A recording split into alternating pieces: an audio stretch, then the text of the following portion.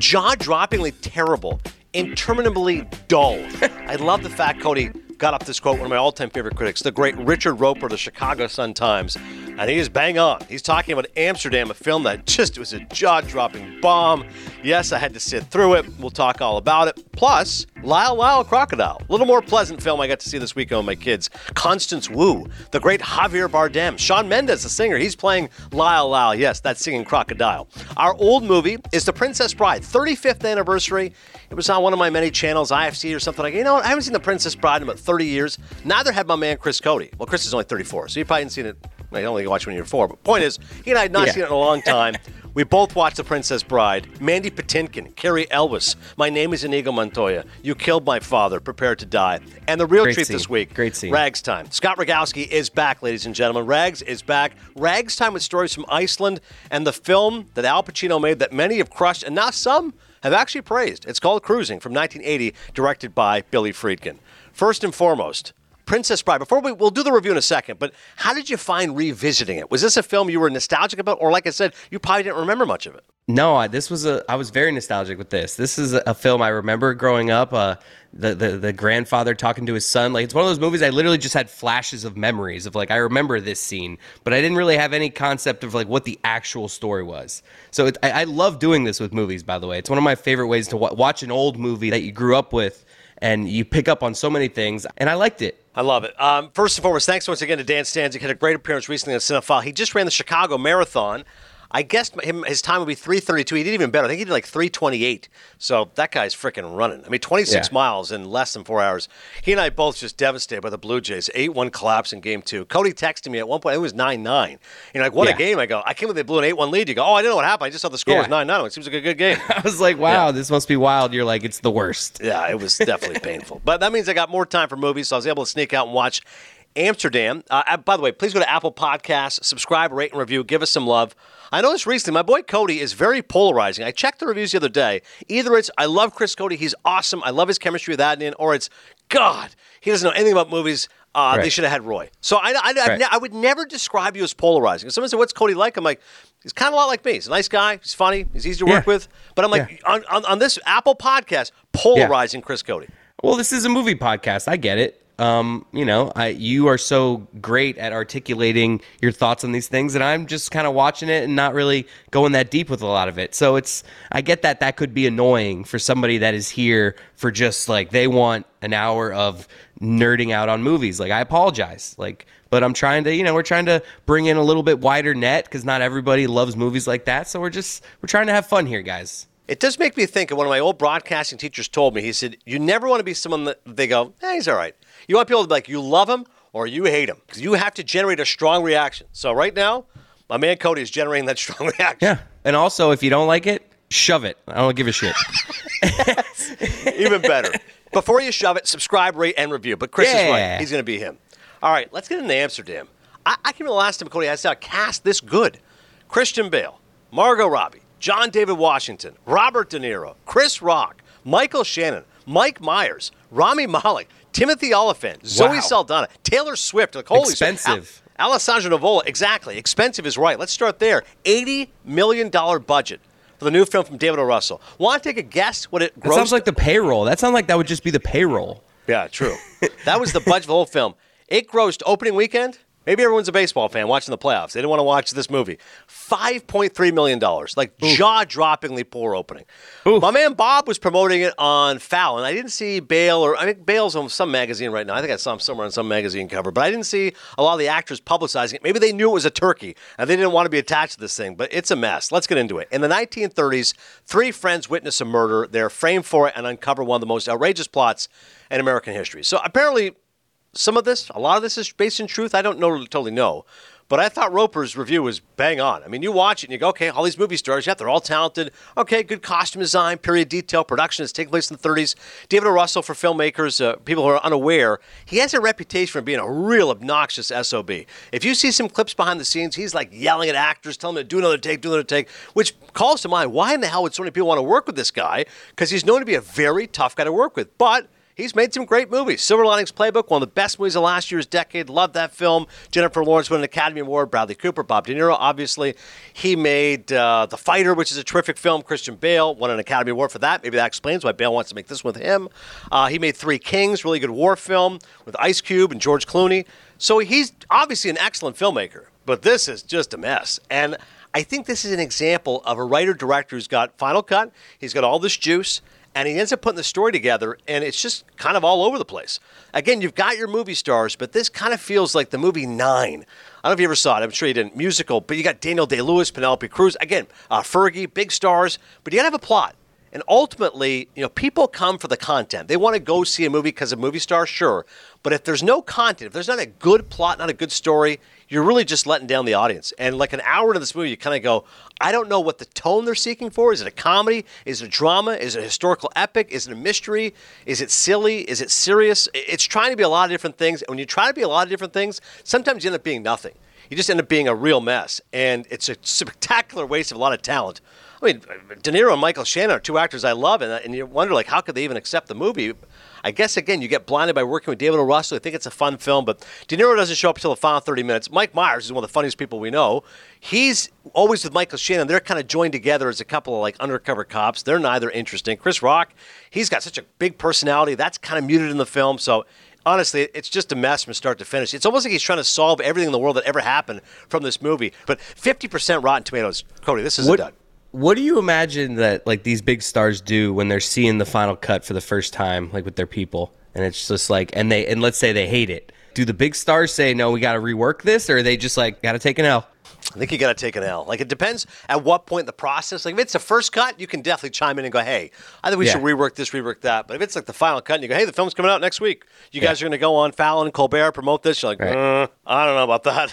I'm sick. I just got sick. I don't feel good. Yeah, like all of a sudden De Niro can't do the hits. Yeah, Bob had to take one. Yeah, Bob had to take an L for the team. He was out there promoting it, but Amsterdam is not one to be remembered, and a real disappointment from this film. Quickly, on Lyle Crocodile, feature film based on the children's book about a crocodile that lives in New York City. Anyone that knows this podcast knows that me and Ron Miguel, more like gorilla fans. If there's a gorilla in it, King Kong, I'm all in on. Crocodiles, yeah, they're not bad. Although with Cody's ties to Florida, I'm more of an alligator kind of guy. But anyways, it's right, alligators definitely better than crocodiles. Both of them overrated, though. As a zoo animal, like you go, you see them in the water, they don't do anything, and then you move on. Exactly. Like they're cooler in animation. Like if you watched movies with a crocodile. There was that singing. If they have Shawn Mendes voicing them. Correct. What to say? This crocodile. So the crocodile, here's the real premise. Crocodile can't speak, but he can sing. So Javier Bardem plays the eccentric guy who first goes into a store and he hears a singing crocodile, goes back there to investigate, and there's a crocodile that sounds like Shawn Mendes. He goes, oh my God. So they start singing together, singing and dancing together. They go up on Broadway, but one problem. The crocodile has stage fright. Ugh. So opening night, Bardem's snapping his fingers, he's singing, he's twirling the crocodile, nothing comes out. Oh my God, we got stage fright. All right, you're out of here. He ends up living with Scott McNairy and Constance Wu. Love Constance Wu, fresh off the boat. She's great. She's the stepmom to the young kid. The kid befriends the crocodile. They become friends. Okay, how do we resuscitate the crocodile's career, make some money out of this thing? How old is Lyle? It's a great question. They never mention his age. I would think he's, I'm going to say 10 to 12. I don't know. How's your knowledge on crocodiles? Are they like dogs? Like 10 is like 100? I have no idea on these things. I have no clue. I think they live a good amount of years. I think alligators and crocodiles, I believe, can live 30 or 40 years. I'm going to look that up while we're we'll look it up on the fly. If not, we'll get Ron Miguel to fact check us. But listen, it's a sweet little film. I'm going to give Amsterdam 1.5 Maple Leafs. I'll give Lyle Crocodile 2.5 Maple Leafs. I thought it was a fun, sweet kids film. Kyle Marsh of the New York Times says Lyle has a brisk, whimsical momentum that is utterly infectious in the early going, then it stops dead. I wouldn't go quite that far. I thought we set the fairly same element the entire time. Richard Brody of New Yorker, good cheer and exuberant humor enliven this clever live-action musical adaptation of Bernard Waber's classic children's book series. And Katie Walsh of Tribune News Service, in moments, Lyle Crocodile is a warm and whimsical family adventure comedy, but at other times, it's a hallucinatory fever dream. Both are fine options, but the purgatory in between these tones is too strange to actually work. Again, I like the film. When your daughter gets older, I think you guys will enjoy Lyle Crocodile. That's my reading. I nailed it on alligators. 30 to 50 year life expectancy. Nice. And crocodile is actually older, 60 to 70. Oh, that's great. Okay, so I'm going to say this crocodile, when the baby, he's maybe a couple years old, he's probably 15, 20 by the time we see him when he's older. So Let's do our old movie before we get to Scott Rogowski, who was talking about an old movie called Cruising. But The Princess Bride. While homesick in bed, a young boy's grandfather reads him the story of a farm boy turned pirate who encounters numerous obstacles, enemies, and allies in his quest to be reunited with his true love. Big star here, and they've got stars. Carrie Elwes, Robin Wright, Christopher Guest, Mandy Patinkin, Wallace Shawn, Billy Crystal, Peter Falk, Fred Savage, Carol Kane. The star is William Goldman, one of the great screenwriters of all time. It's a terrific script. It's funny. It's whimsical. He also wrote Misery. He wrote Butch Cassidy and the Sundance Kid. So he's obviously a very well-known screenwriter. Director Rob Reiner, one of our favorites. Again, formerly a hero of Cinephile. We love Rob when Harry Met Sally. This is when he had that really good run there in the late 80s. Stand By Me as well. He was a really prominent director. He did A Few Good Men as well. So I'm with Chris. I hadn't seen it in a long time. I remember it was a fantasy. I remember it was funny. I remember it was charming.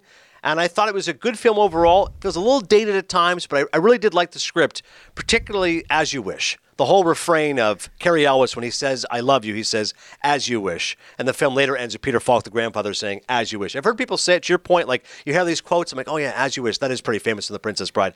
I famously remember Mandy Patinkin, who I love, of course, Homeland, but playing a Spanish guy saying, my name is Inigo Montoya, Yes. you killed my father, prepared. That was a very common refrain. But I enjoyed it. I thought it was a sweet film. What did you think of it? As You Wish is the quickest anybody's ever fallen in love in a movie. That scene, like, they look at each other twice and they just are in love.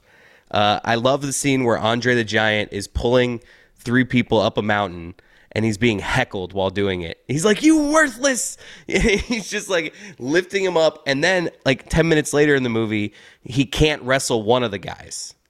He carries three people up a mountain, and then 10 minutes later, he can't even beat one of them in a wrestling match. Andre the Giant, fantastic. You're right. That doesn't make sense. But just the voice of Andre the Giant. Like, as a wrestling fan, you never get to hear his voice. I remember as a kid going, that's what he sounds like? That's Andre Roussimoff? I was cracking up at that scene. Who's that actor's name? The guy, like the little guy, the bald Wallace guy. Shawn, I love. The bald guy, yeah. Yeah, like that guy going up the mountain, like heckling Andre the Giant as this guy's like carrying you up a mountain. I can't get over that. I was cracking up watching that scene. How about Wallace Shawn when he switches the cups around? He's like, I got you. But then it's the wrong cup. And that's it. He's done. I wanted more of him. I thought he was great in the movie. Wallace Shawn is one of those funny, clever, interesting actors. And probably the biggest reason I wanted to watch, particularly for Cody, is Billy Crystal's in it. And as you texted me, now this is a role for Billy Crystal. He shows up maybe 2 or 3 minutes, heavy makeup, ugly, big ears and stuff. But he was great. Like, I remember watching the film going, I love Billy Crystal in this movie. Oh, I mean, perfect role. Like, old, what are you talking about? Like, he's like yelling with his wife or whatever.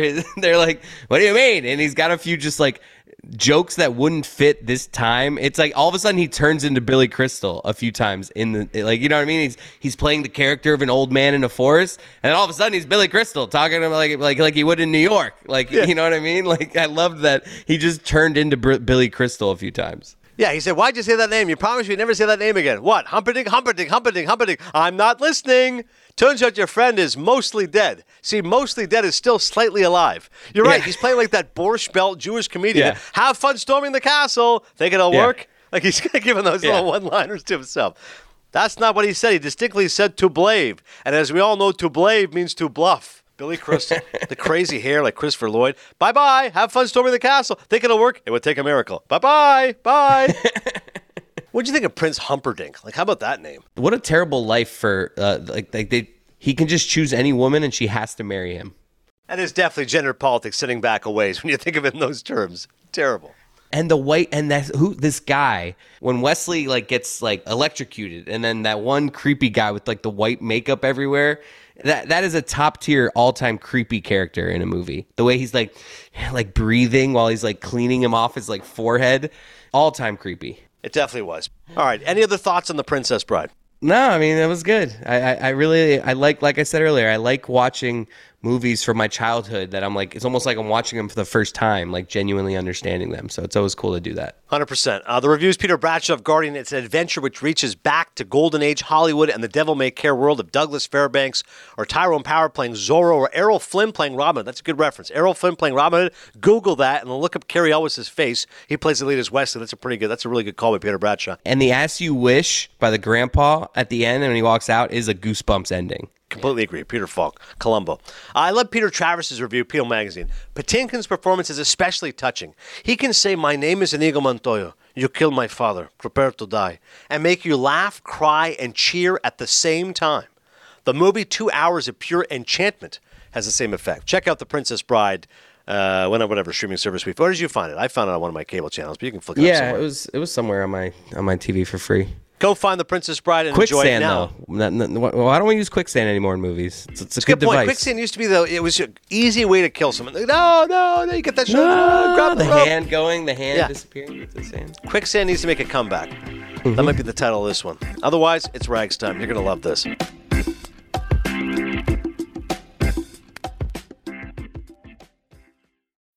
When you need mealtime inspiration, it's worth shopping Kroger, where you'll find over 30,000 mouth-watering choices that excite your inner foodie. And no matter what tasty choice you make, you'll enjoy our everyday low prices, plus extra ways to save, like digital coupons worth over $600 each week. You can also save up to $1 off per gallon at the pump with fuel points. More savings and more inspiring flavors make shopping Kroger worth it every time. Kroger, fresh for everyone. Fuel restrictions apply.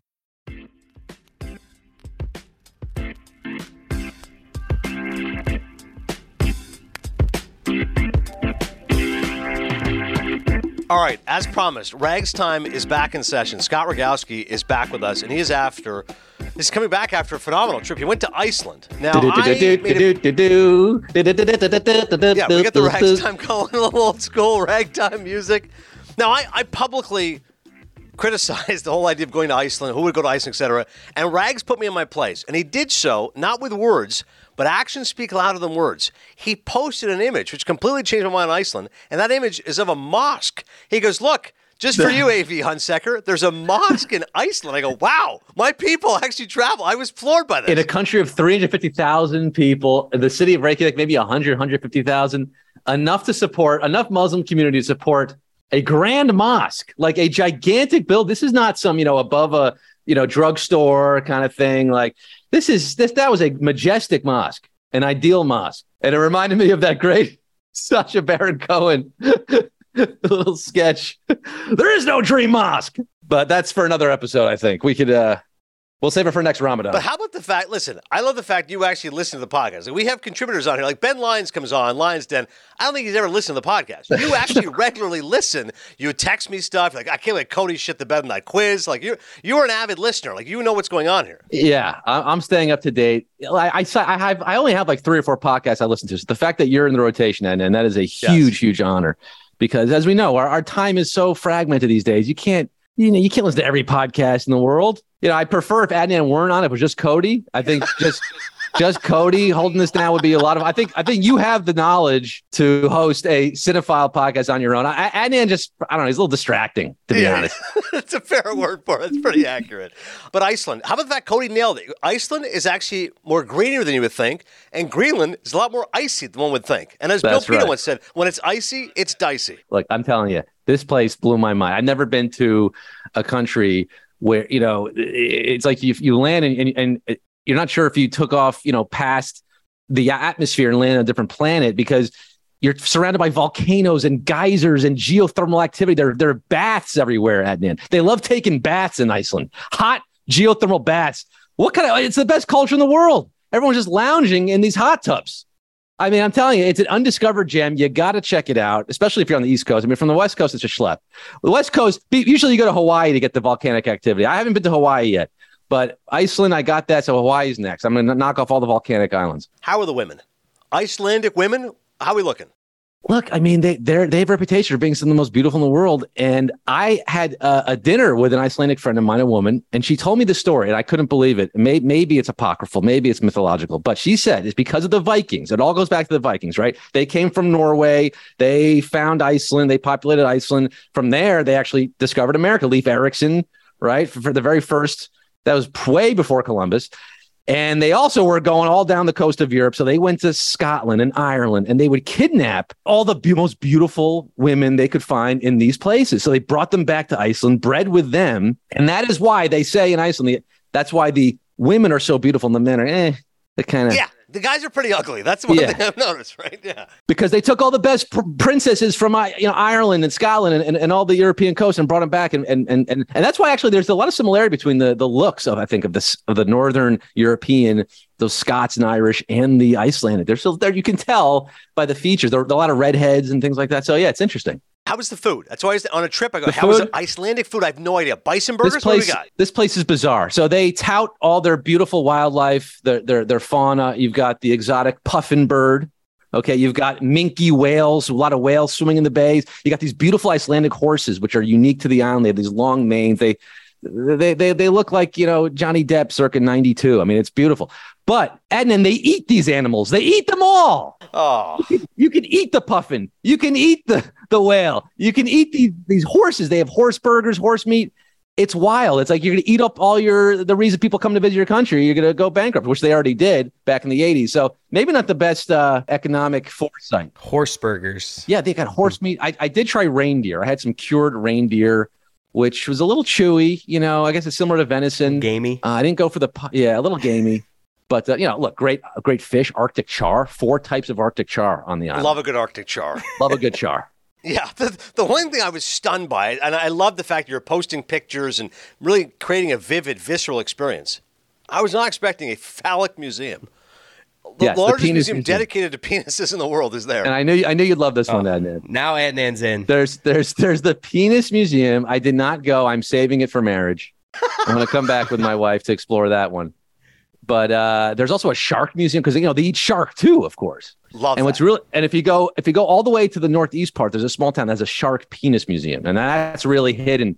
That's exclusively devoted to the shark penises. But it's a wild place, man. They have a lot of fun. I think they're kind of like their whole attitude is we're stuck here. We're maybe the smallest country and one of the smallest countries in the world. But we have beautiful nature. We've got beautiful women. We're just gonna enjoy it, live it up. I mean, their Saturday nights they go hard. On Saturday nights. They don't get to the bars till 1 a.m. They don't leave till the next day. And everyone's puking on the streets. Everyone's eating hot dogs at 4 a.m. It's like everyone's in college. And last one, how many Jews are there? You came back. You did Yom Kippur here in America, but I couldn't imagine Yom Kippur in Iceland. Yeah, you're hard to find a minion in Iceland. I don't know. I didn't actually investigate the Jewish community so much. I'm imagining quite few. What's so crazy about this Kanye West thing? Kanye West has twice as many followers as there are Jews in the world. It's like harder. It's sometimes you forget that there are only 15 million Jews in the entire world. Kanye's got 30 million followers. So yeah, they're not too many in Iceland. They're concentrated more closer to Secaucus, I'd say, Adnan. And I'm coming to us from our old office in here, me and Rags, by the way, and I have a bunch of there are more as you Jews in remember the building, in the MLB building right now than there are in the entire country of Iceland. Well, you're not kidding. We had an NHL Network staff meeting yesterday, and just because I noticed these things, I looked around and I go, there's 19 white men in here, there's 1 woman, and then there's me. And I looked even closer and I go, of the 19 white men, I think 15 are Jews. Like I'm looking, I go, Sanford Appel, yep. Todd Werwa, they got a Adelberg, yep, he's Jewish. My God, this is incredible. Like we could have a Seder in here. I don't fit in. That's probably accurate. Yeah, I'd say more Jews in the building than there are in the country of Iceland. Well, let's get to the fact that I was so giddy to have you on to rekindle Rags Time. I happened to stumble upon a showing of Cruising. The Al Pacino film from 1980, the great director Billy Friedkin, who had an unreal run when you look at The Exorcist and The French Connection and Sorcerer. And then years later, he makes Cruising. Now, his backstory, before me and Rags dive in, Cruising was a massive bomb. Film comes out in 1980. Again, Friedkin, Pacino, people hated it. Gay community picketed against it, said it was homophobic. It was a horrible representation of the gay community. The film got filleted. And yet now there's been this revisionist history. Quentin Tarantino, Rags, did a play on Broadway, again, primarily gay cast and crew. He showed them Cruising. They loved it. The Safdie brothers think it's a brilliant film. You see some of these younger filmmakers, they go, dude, Cruising was ahead of its time. So I said, let me go back and watch it. And I want to start this conversation by simply saying this. Ever been porked? Or had a man smoke your pole? That's the that's the first scene of Pacino walking in. 15 minutes into this movie, the late great Paul Sorvino, who's always remembered as Paulie in Goodfellas, he's playing the cop who's bringing an undercover police officer, Al Pacino. Al Pacino can do a lot of things. He does not look like a Steve Burns, but his character's name is Steve Burns. Steve walks in, and the first thing he says to him, Steve Burns walks in, Pacino goes, they told me that there was some special assignment that I was right for it. And Captain Edelson says, let me ask you something. Ever had your cock sucked by a man? And Steve goes, a man? No. Why? Ever been porked? Or had a man smoke your pole? And Pacino starts laughing. Goes, you got to be kidding me. He's like, yeah, you're kidding me. This is the undercover assignment, Rags, that he wants background information on. This movie was made for you, and Billy Friedkin, he didn't know at the time when he made this, over 40 years ago, but he said, there's going to be this young Pakistani guy, from Toronto, of all places, who's going to be so obsessed with the perverse and the profane and the obscene in movies. And he's going to love movies, so he's going to absolutely love mine. This movie is for Adnan Verkani. Dedicated. You were probably born around this time this film was made. You're right, 78. This was your, he was writing this with you in mind, Adnan. This was crazy. I mean, look, I watched it on a Friday night, home alone, the best way to do it. Friday night in Los Angeles, Scott Rogowski is dialing up. Nothing better to do. I mean, I will say this. I almost feel like I need to watch it again because it was confusing. It's a confusing movie, and I think some of the critics agree. Look, it has less than 50% on Rotten Tomatoes, and both audience and critics. Even when I rented it from Amazon, you made me pay for this thing, Adnan. It had like 1.5 stars. I'm like, what am I getting into? I think a lot of that is yes, you could say a lot for the themes being very ahead of its time, just even showcasing the gay community, whether I don't know if the New York City gay community in 1980 was exclusively leather daddies, but it makes it seem like there are tens of thousands of them, and they're all into this leather S&M biker thing. I assume that was a subgenre of the scene. But look, I wasn't there. I'm not in that community myself. I can't speak to the historical accuracy, but I can't imagine that every gay bar in New York City was packed to the gills every night of the week with hundreds of leather-clad, I don't know. I don't know what to call that. The biker daddy thing, the bears. Yeah, it's probably not an accurate portrayal. But that being said, the fact that he did choose to even highlight a gay community and the police brutality, which I would argue is more ahead of its time. The fact that there is a ton of homophobia in the police force and a ton of, people are getting beat up and frankly killed and sexually assaulted. That part was ahead of its time, but it was it's hard to follow. I mean, like you said, Pacino, star of the film, he doesn't show up till like 10 minutes in. I'm thinking the first guy, that's Pacino. No, wait, kind of looks like, everyone sort of looks the same in this movie too. Everyone kind of they look like Pacino, who looked like John Turturro in this movie. He's rocking the Turturro fro. I was thrown off by that, but everyone's kind of either got a mustache or, they're all just like jacked white guys with those tight fros and mustaches. And it was hard to follow the killers from the victims, from the police officers. I couldn't tell at some point. I'm like, wait a minute, that gay guy sucking the other guy off in the bar. That's a cop, right? I could have sworn I saw him in the first scene. And that part was confused. So I might have to watch it again now that I've seen all the characters in play. Let me give you the plot. For those that are aware, in the Greenwich Village of New York, a maniac kills homosexual guys, choosing young men in their 30s, tall and black-haired. As Agent Steve Burns resembles the perfect victim, he's tasked to infiltrate the sadomasochistic environment where he can probably meet the murderer. When a professor gets killed, Steve has finally a trace to follow. And to Rags' point, I think in some ways, and again, I don't think it's a good movie, but the best part of the movie, or what makes it unique, is that first 40 minutes. Because you're right. I couldn't imagine. In 1980, you're making a movie about the gay community, and it feels like a documentary. You're going to bars, everyone's wearing leather, everyone's hairy and bearded mustache. Let's see when the one guy just grabs Pacino's nipples. Like, even for Al to do that role, like, he's an Academy Award-winning actor. He's coming off of And Justice for All. He got nominated for an Oscar. It's 3 years before Scarface. He was the actor in the 70s, Dog Day Afternoon, The Godfather, Serpico. For him to make this movie, pretty courageous that Al even took the role. Yeah, I would agree with you. I mean, he was a star by then, right? I mean, he had definitely shown the world what he can do. And I look, from what I know about Pacino, he definitely is the kind of guy who likes to stretch his roles, right? He likes to challenge himself. So I'm sure he looked at this as a way to, I'm going to go there. I'm going to be extreme. I'm going to get into this character. Again, I want to know about the extras, frankly. I want to know about the AD who has to wrangle the extras for these scenes, the background actors. That I want to see the documentary on that. I mean, were these real members of the S&M community, the leather community? Were these just all guys like, hey, look, I got a gig, and now I have to mime a blowjob behind Al Pacino? Like that part is and also there's the costume designer. There's more leather in this movie than the Rawlings factory. Ozzie Smith never flashed this much leather, Adnan. The whole country's leather production had to be like switched over to finance and fuel the costume designing of this film. I mean, some of the dialogue is unreal. Stuart Richards at one point says, "How big are you?" And Steve Burns, Pacino's character, responds, "Party size." But I know you found this fascinating, as did I. There's one scene. Sprinkle in these quotes. You're just going to sprinkle in random quotes. How about this one, Adnan? Hips or lips? You like that one too, don't you? You freak.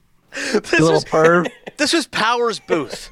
Powers Booth plays a hanky salesman, and he's explaining to Pacino the etiquette. Again, this is fascinating. If you're like, immersed in the mafia, well, how does this whole thing work? Okay, how does the gay SM community? He says this: the blue hanky means blowjob. You have one hanging out of your left pants pocket means you want a blowjob. A blue in your right rear pocket means you give them.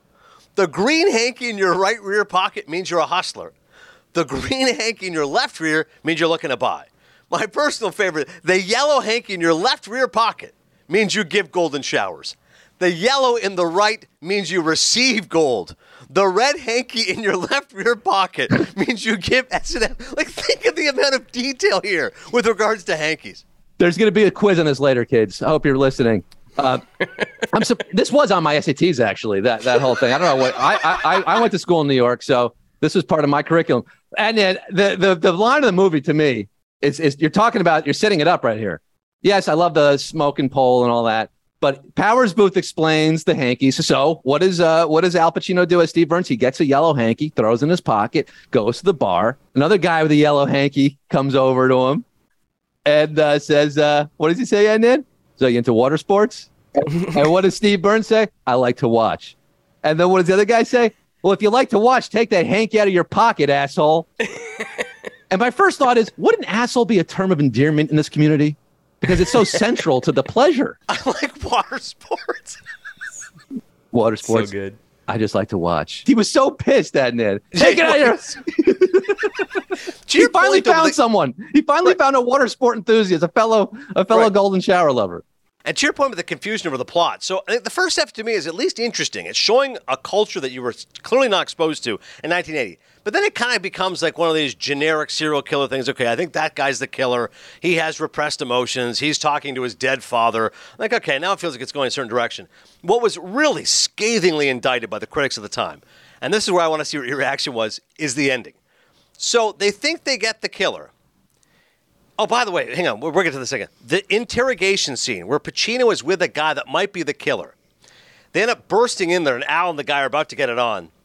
They end up interrogating Pacino. Of course, the cops all know he's an undercover cop. The other guy does not know who he's with. And at one point, in opens the door, and Jim Brown seems to walk out. A big, black, muscular cowboy wearing nothing but a jockstrap and a cowboy hat walks up, and he slugs Pacino. And like, what was that? What was that? The explanation is, so then later on, Cody, Pacino walks out, because obviously he's not the killer, and he sees the guy and goes, hey, you really hit me hard. Grabs the cowboy's hat, throws it out the window. But he's pissed. Apparently, the research is that when interrogating cops, they go, sometimes we'd have people rough up the suspects, and we would do so as such an unusual thing that nobody would ever believe it. So if somebody said, no, a muscular black guy came out wearing a cowboy hat and a jockstrap, and he slapped me, they go, obviously that didn't happen, you're making this up. So that's rooted somehow in truth. I couldn't believe it. I could not believe that. Again, I guess freaking look, he's a good writer. He goes in depth on the subject, so he must have gone deep on the research here.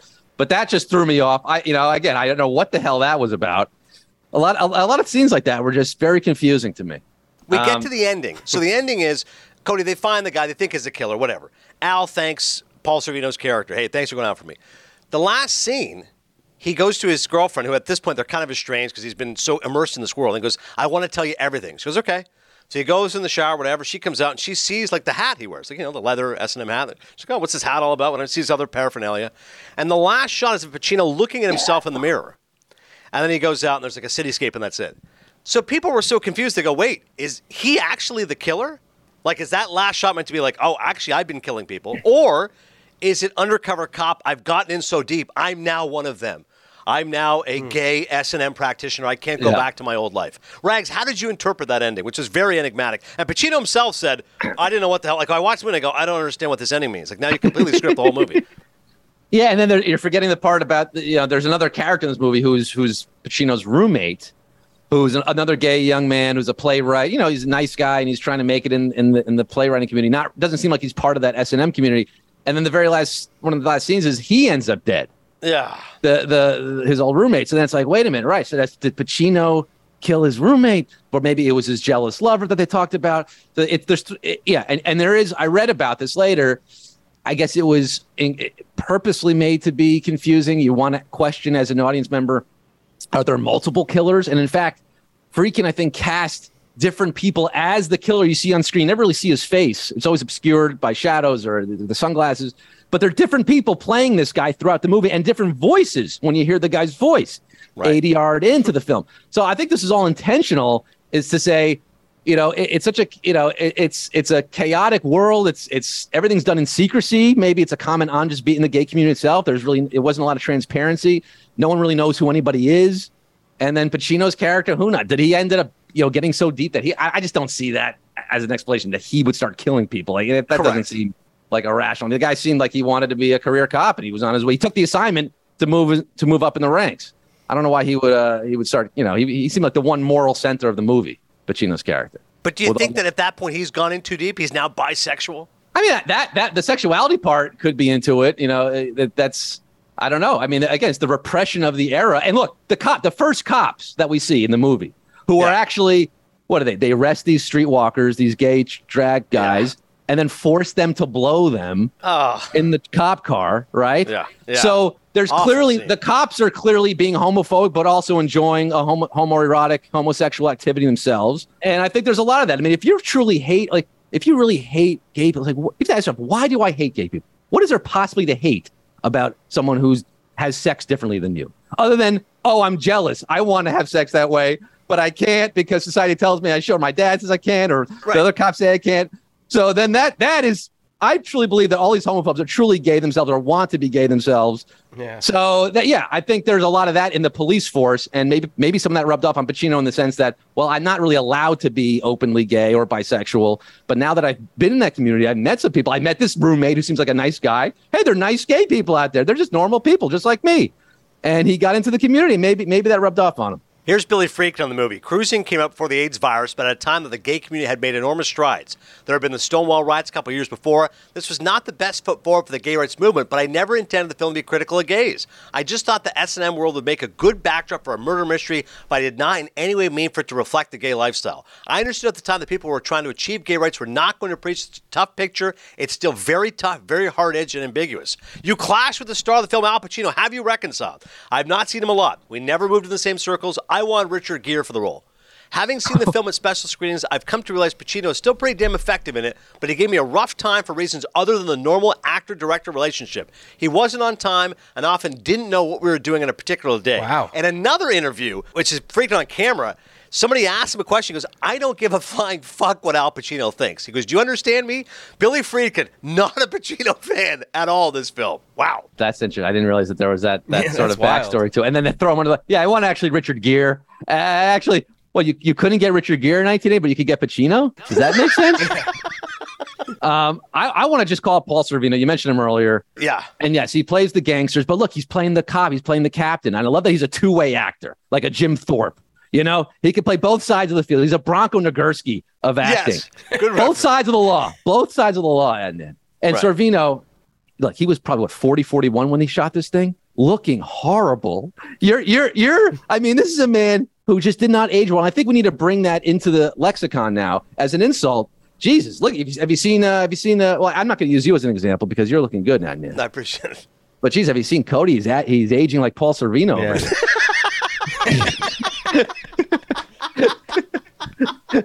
You're older than Sorvino was when that movie was made. Think about that, Anand. Think about That's Sorvino. Incredible. I'm looking it up. He was born in 39. So he's like 41, 40 when they or maybe 40 when they shot it. But I love that. If you say this to me, you're aging like Paul Sorvino. Like Paul Sorvino. That we need to bring that into the vocabulary. All right. Any closing thoughts on Cruising? Would you recommend this at all on any level to anybody you know? I think you're better off saying Jungle Cruise or The Cruise. Maybe Going on a Cruise. Going on a Cruise. I don't know. What are the other cruise movies? Anything with Tom Cruise? No, I was going to say nothing with Tom Cruise. Screw that guy. I want to see a remake. Look, we saw the Maverick sequel. How about a sequel to Cruising 2, Electric Boogaloo with Tom Cruise in the Pacino role? Now he's become the captain. He takes over Sorvino's role. Yeah. Let's work this out, Edna. What's Cruising 2 look like? Now Steve Burns is captain all these years later. Now the gay community is a little different these days. But maybe, I don't know. I love Pacino in the Sorvino role. How about Bobby Cannavale in the Pacino role? So he's like Steve Burns. I love Bobby Cannavale. You love Bobby. I think he's terrific. But now they have to infiltrate the Chelsea brunch scene. And there's a murder going around. and all these high-end brunch spots, which is now, I guess, that's a little. The stakes are a little, lower, maybe not as dark and leathery, but there could be something there. I love it. I just love it. Would you rather do 24 straight hours of just watching Cruisin', that movie on a loop, or go to dinner with Tom Cruise? 24 hours of cruising. That's an easy one. I'll spot different things, the cinematography, the lighting. I'll be texting Rags all the lines again, talking about water sports. The lines are great. The lines are great. Look, it wasn't the worst thing I've seen. It was a fun little watch. Definitely got a look at a community I wasn't too well known about. But it was a lot. It was like a horror film. It was like a horror film. I needed to decompress. I had to watch Shakes the Clown just to shake it all off. Well, how about this? How about that one shot? You see a guy just being pinned down, and then you see the guy, he's got his entire forearm is just like Vaselined up. Yeah. Like they couldn't actually show penetration, but they showed fisting. I said, this is a 1980 movie and you're showing fisting. Like in the middle of a club. Like, I mean, it's just, were these, I would love to have, you're having me on to talk about this movie. You really should have maybe an older gay gentleman who was around in New York City in that time who could speak to the veracity of this thing. George Takei maybe might know. But what was that going on back then in these clubs in the Meatpacking? Like, if it was, holy moly, that was what a time to be alive. I mean, I'd love to see some of that these days. Let's bring that party scene back. Fisting in the middle of the dance floor. Oh, Doug Fister would definitely love that. We love Scott Rogowski. Check him out on Twitter and Instagram. Rags, tell everybody about the store. Cody, he's got an unbelievable store. Ben Lyons went there. That's I want right. everybody in the LA area to go check it out. If you're in LA, come by. I mention Cinephile. I'll give you 20% on. You have to pay more. 20% more.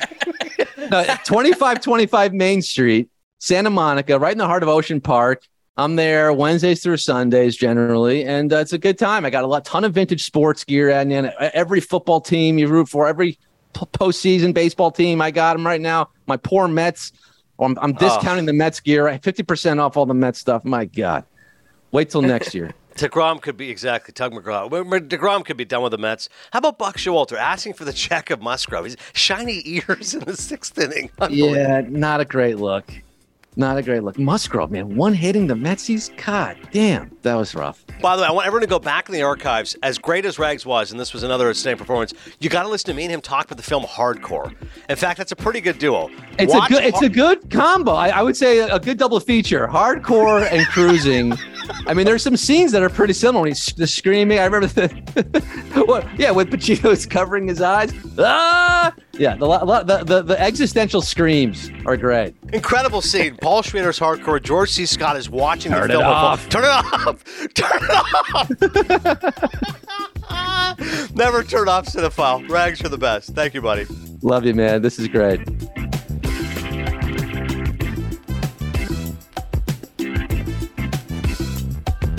All right, thanks once again to Scott Rogowski. He's the best. Check out Rags. Go check out his store in LA. Follow him on Instagram and social media. Thank you, as always, to everyone checking out the podcast. We got lots of great guests coming up. I'm not going to lie to you.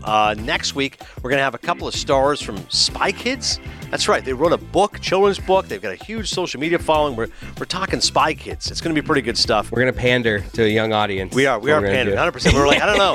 They have 1.6 million Instagram followers. Great. We're looking to get Cinephile younger, and we are pandering. We also are going to have author Sean Levy. He wrote an awesome book, Last Castle on Sunset, which Mike Ryan had recommended to me. It's an awesome book. It's a great read. He's going to be with us as well. In a couple weeks, Jeremy Strong, Emmy Award-winning actor of Succession. He won Best Actor. He's got a great film with James Gray. That's coming out. And a few weeks from now, Weird, the Al Yankovic story. We're talking to the writer and director of that film, all about Weird Al. Daniel Radcliffe playing Weird Al. It's a trip. As always, thank you for supporting Cinephile. Subscribe, rate, and review. Until then, I'll see you at the movies.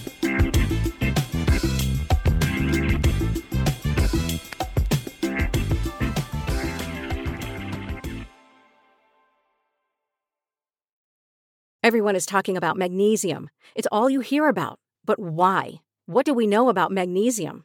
Well, magnesium is the #1 mineral that 75% of Americans are deficient in. If you are a woman over 35, magnesium will help you rediscover balance, energy, and vitality. Magnesium supports more than 300 enzymatic reactions in your body, including those involved in hormonal balance. From functional medicine doctors to mental well-being and female hormone experts, we all know that magnesium is the one mineral to improve all aspects of well-being and health. But which one?